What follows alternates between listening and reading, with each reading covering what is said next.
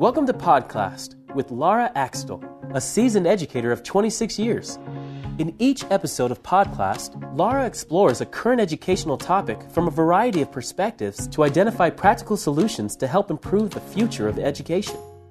Podcast is brought to you by Reading Horizons, the creator of a data-driven literacy program for beginning readers, struggling readers, and English language learners of all ages. Visit readinghorizons.com to learn more. And now, Podcast with your host, Laura Axtell. Welcome to Season 3 of Podcast. I'm your host, Laura Axtell. This season, we have a whole new set of important topics to cover, including today's discussion on the value of text in reading instruction and intervention. Does it really matter what students are reading? And who decides what's best? There's a great deal of confusion about the type of text, and our guest today, Dr. Amy Murdoch, will share some light on some of the essential questions about types of texts and literacy programs. Thank you for joining us today, Dr. Murdoch. Oh, thank you for having me. Before we dive into some of these questions, could you just share your role in higher ed and how you came to this work? I am currently the program director of the Reading Science master's degree program at Mount St. Joseph's University in Cincinnati, Ohio. This is a graduate program that has a master's degree in the science of reading, as well as a dyslexia certificate and a reading endorsement for teachers who live in Ohio. We are an International Dyslexia Association accredited program, and so in our program we really focus on the science of reading, meaning that we really look to educational research to understand how best to help children learn to read. And I came to this work, I've been at the university now, I'm going into my 12th year. Before that, I had a number of different roles. My background is I have my doctorate in school psychology with a focus on reading intervention and reading disabilities. And I worked in Cincinnati Public Schools on a large reading grant called Reading First, where we were working to improve the reading education as well as intervention and assessment, kind of everything about reading in the highest poverty, lowest performing 11 schools in the district. So we did teacher professional development, lots of new curriculum and intervention supports as well.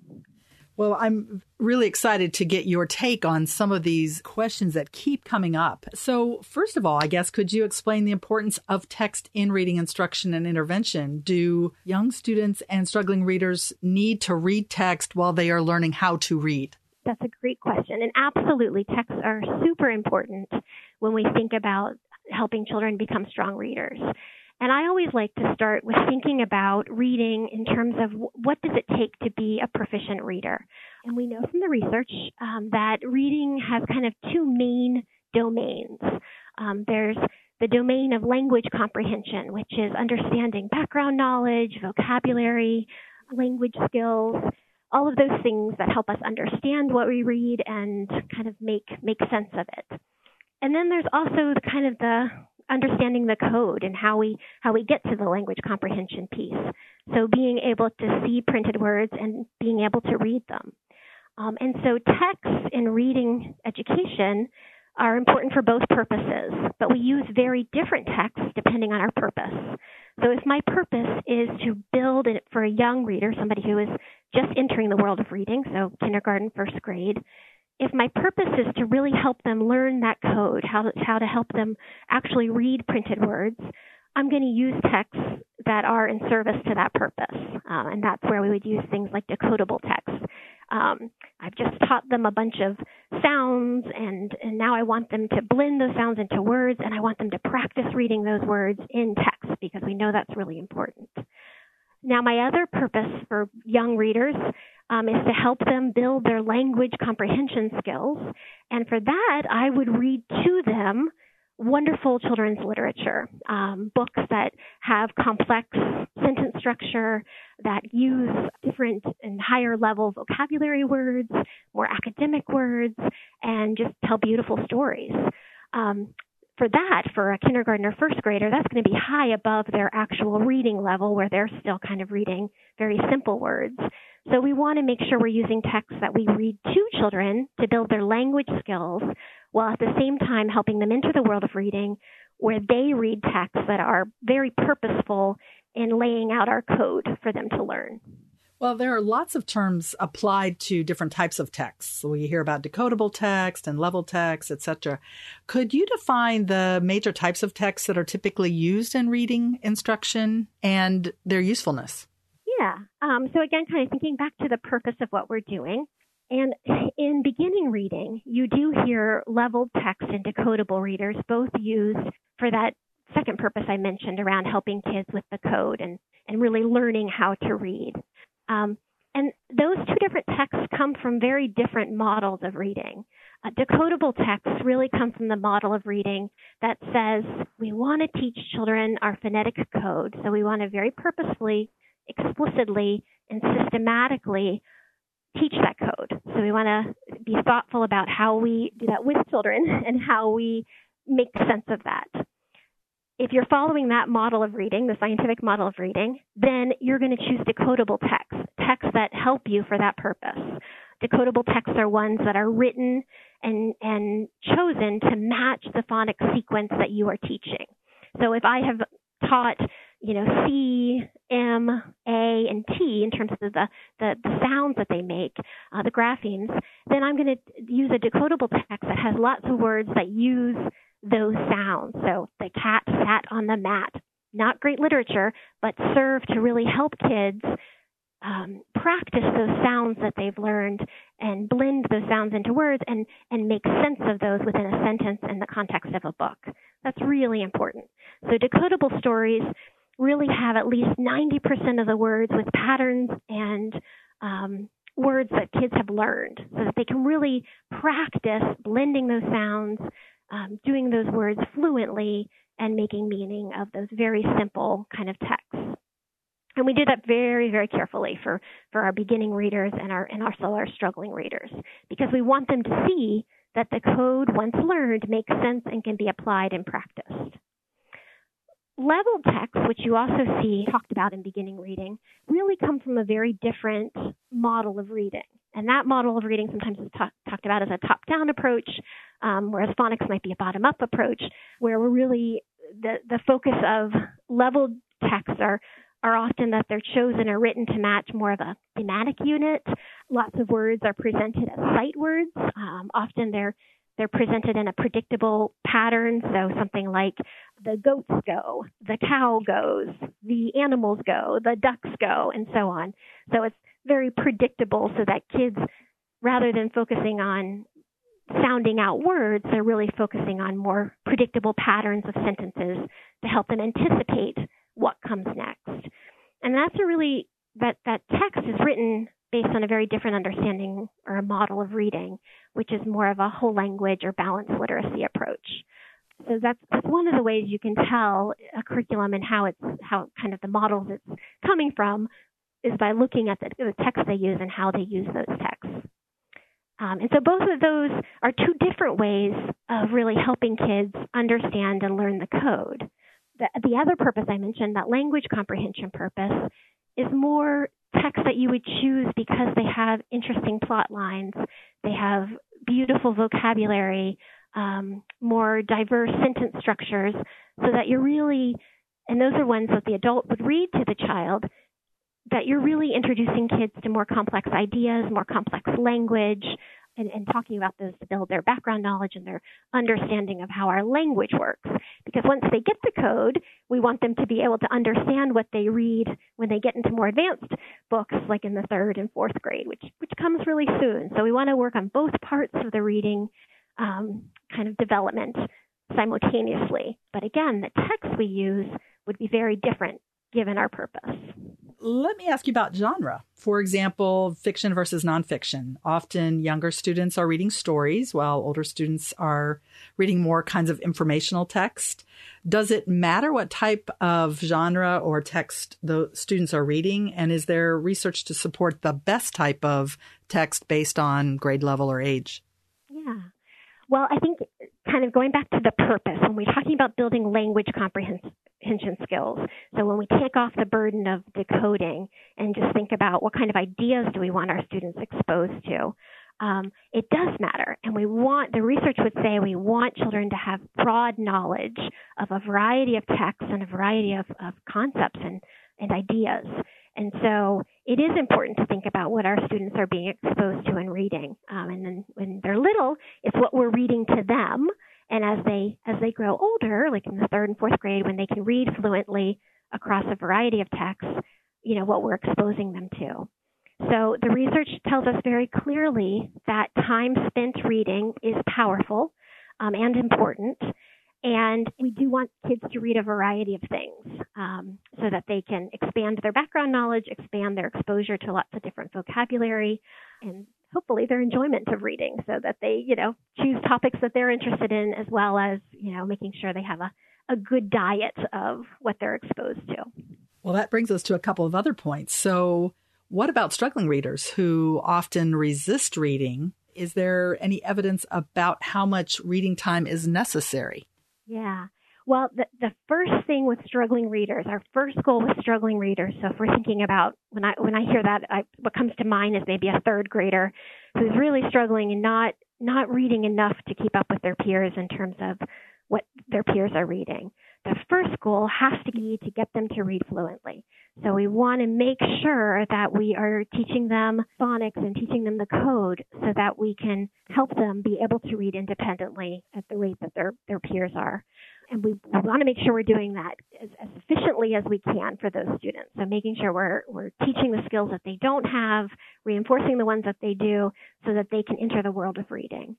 Choice is really powerful for kids, and we do want them to be able to have choice, but what's even more powerful is success. And so kids who find reading really difficult, they choose not to read because it's so darn difficult. And no human likes to do things that are, extremely difficult and punishing to them. So we need to make sure that we're providing them enough support in terms of reading intervention so that it's done in a positive, supportive way and building their skills quickly so that reading no longer becomes punishing. Because I think that's one of the things we see with struggling readers is, the way you get better at reading is really, time with reading. But if you're struggling, you don't want to do that. So we want to make sure that they have a pathway to get to be strong readers so that then they choose to read. And you mentioned choice. How important is it for students to decide what they read? Very, very important. But they need our guidance in that. So, choice for humans is very powerful. And we know we often have to really work hard for some of our struggling readers to give them good choices and things that they can read. Because if their skills aren't very strong, what they have available to them might be more limited.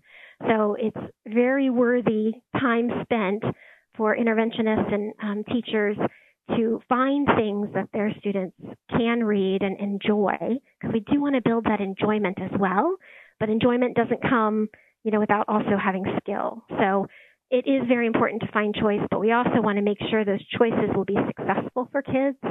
So if a child loves soccer and I choose, this wonderful book about soccer for them, but it's so far above their level, it's going to be, it could possibly be punishing for them to read that. And so we have to balance choice with also making sure they can have success as they're engaging in it, because we do want to build that idea that reading is important but also fulfilling, and we do that through success. We'll be right back. Podcast is sponsored by Reading Horizons, the creator of a data-driven literacy program for beginning readers, struggling readers, and English language learners of all ages. With data-informing software and teacher-led instruction, students receive targeted intervention that leads to rapid reading improvement. Visit readinghorizons.com/demo to see how Reading Horizons can transform your reading instruction.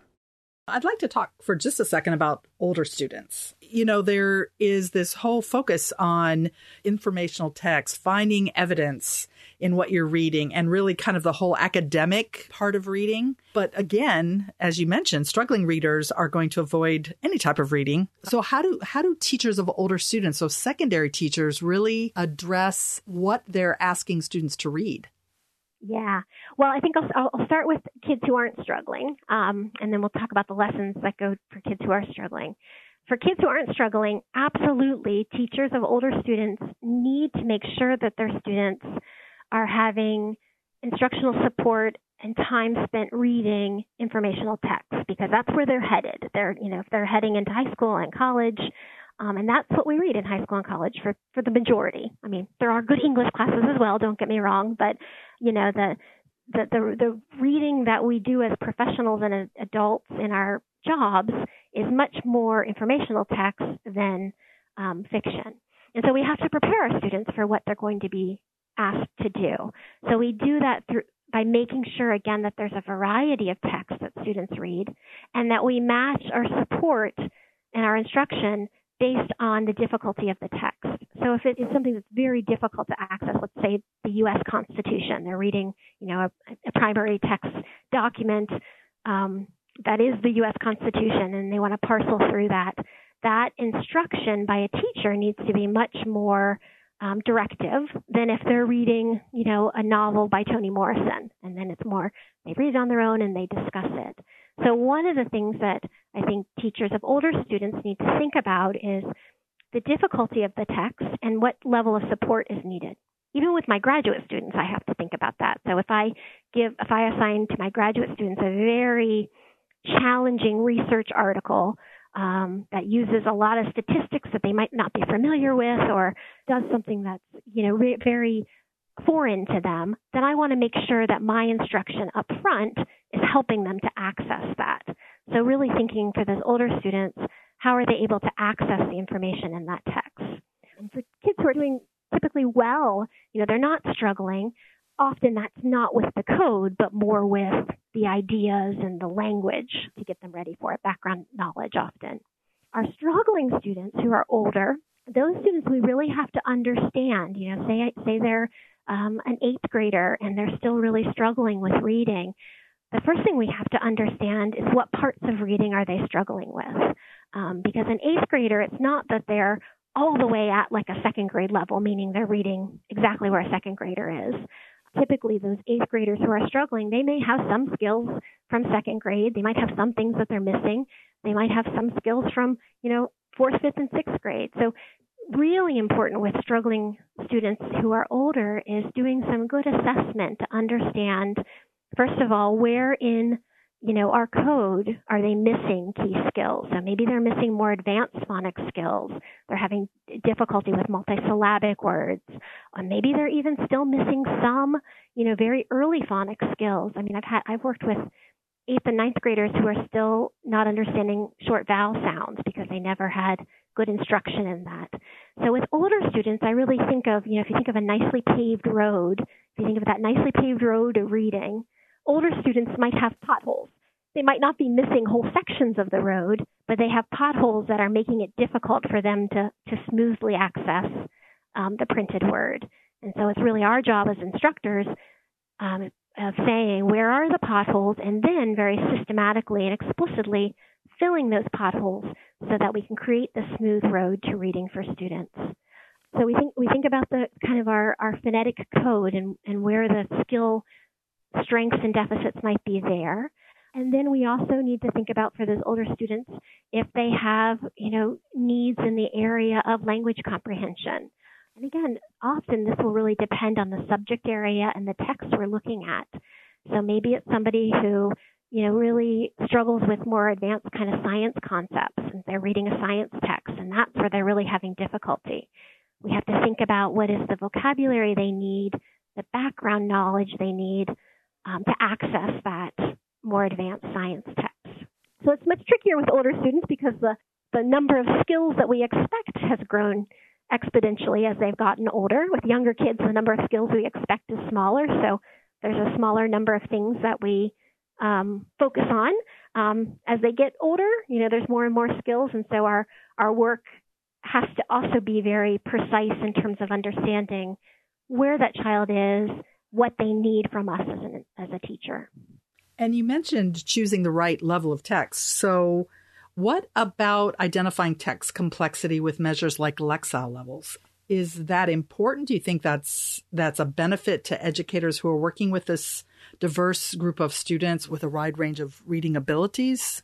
When we're talking about, older students, that can be helpful to begin to point to a direction. But the challenge with leveled text is there's all sorts of different ways that we level text. Sometimes it can be by vocabulary. It can be by number of words in a sentence. It can be by, less popular or less known vocabulary words, so academic kind of language used. So just knowing the child's level that they're reading, if you do an assessment about kind of leveling where they are, doesn't give you the information you really need in terms of what specific skills does that child need to be taught, and how do I address those. So I always say knowing and understanding a child's Lexile score might be a place to start or to look at, but more importantly, I really need to understand where are they in terms of their phonics skills, their language skills, their vocabulary skills, their comprehension skills. There's much more refined information that I need. And that's really the place to start in understanding how to help a student. And when they're young, and when they're just beginning kind of entering the world of reading, or if they're a elementary age struggling student, in terms of matching them with a text to help them with decoding, it's much more important to match that through understanding their decoding level than understanding a language comprehension level. So prior to really this focus on what kind of text, there really needs to be an assessment of where are they so that you can match them to the right kind of text. Yeah, I always think if we want to understand their skills and we want to match our instruction to what their skill needs are, and then we use text to help and aid in our instruction. So if I understand I have a young child who is still at the kind of very beginning of a phonics sequence, I'm going to match my instruction to make sure I teach them exactly where they are, and then I'm going to use decodable text to reinforce my instruction so that they can have practice in a real text with the phonics sounds and skills that we've worked on, so they can get the sense of fluid reading. That is really helpful information, I think. And I've got one last question. How much do you think this discussion of text is embedded in training programs for teachers? Do you think that educators have the kinds of information they need relating to text and text selection? I don't. I think that's some work we need to do in higher education. And there's been a lot written in, popular press as well as academic press about really needing to make sure our teachers are trained in the science of reading. As I said at the beginning of our conversation, this really boils down to a difference in model of reading. So the model of reading that I ascribe to is the scientific model of reading that really talks about reading from having two domains. And I really want to teach those word recognition skills and language comprehension skills. And how I teach those and the text I use is very different. And the word recognition skills really need to be taught systematically and explicitly. And the texts I use are going to be decodable texts that reinforce learning of the code. And I think not all teacher ed programs, really subscribe to that science of reading model. And that's what we need to kind of change. We need to help make sure our teachers who are being trained, or our in-service teachers who are coming back for graduate work, are really being trained in the way that we know is the best way to help children learn to read or to remediate reading problems. Well, this is hopefully a step in the right direction, just getting that information out there. So thank you so much for joining us today. Oh, you're welcome. Thank you so much for having me. And thanks to all of our listeners. Join us for our next episode, where we'll discuss an important topic you've probably never heard of: shame fatigue. What happens when children struggle with reading from an early age and spend their lives feeling ashamed and less than their peers? Next time, you'll hear from several adults about the very real consequences of undiagnosed dyslexia and its impact. Thank you for joining us for today's episode of Podcast. To be notified when future episodes are available, subscribe to Podcast on iTunes. Also, if you enjoyed today's episode, leave us a review. Podcast is brought to you by Reading Horizons, the creator of a data-driven literacy program for beginning readers, struggling readers, and English language learners of all ages. With data-informing software and teacher-led instruction, students receive targeted intervention that leads to rapid reading improvement. Visit readinghorizons.com/trial for 14 days of free access to our software. Reading Horizons. Reading is for everyone.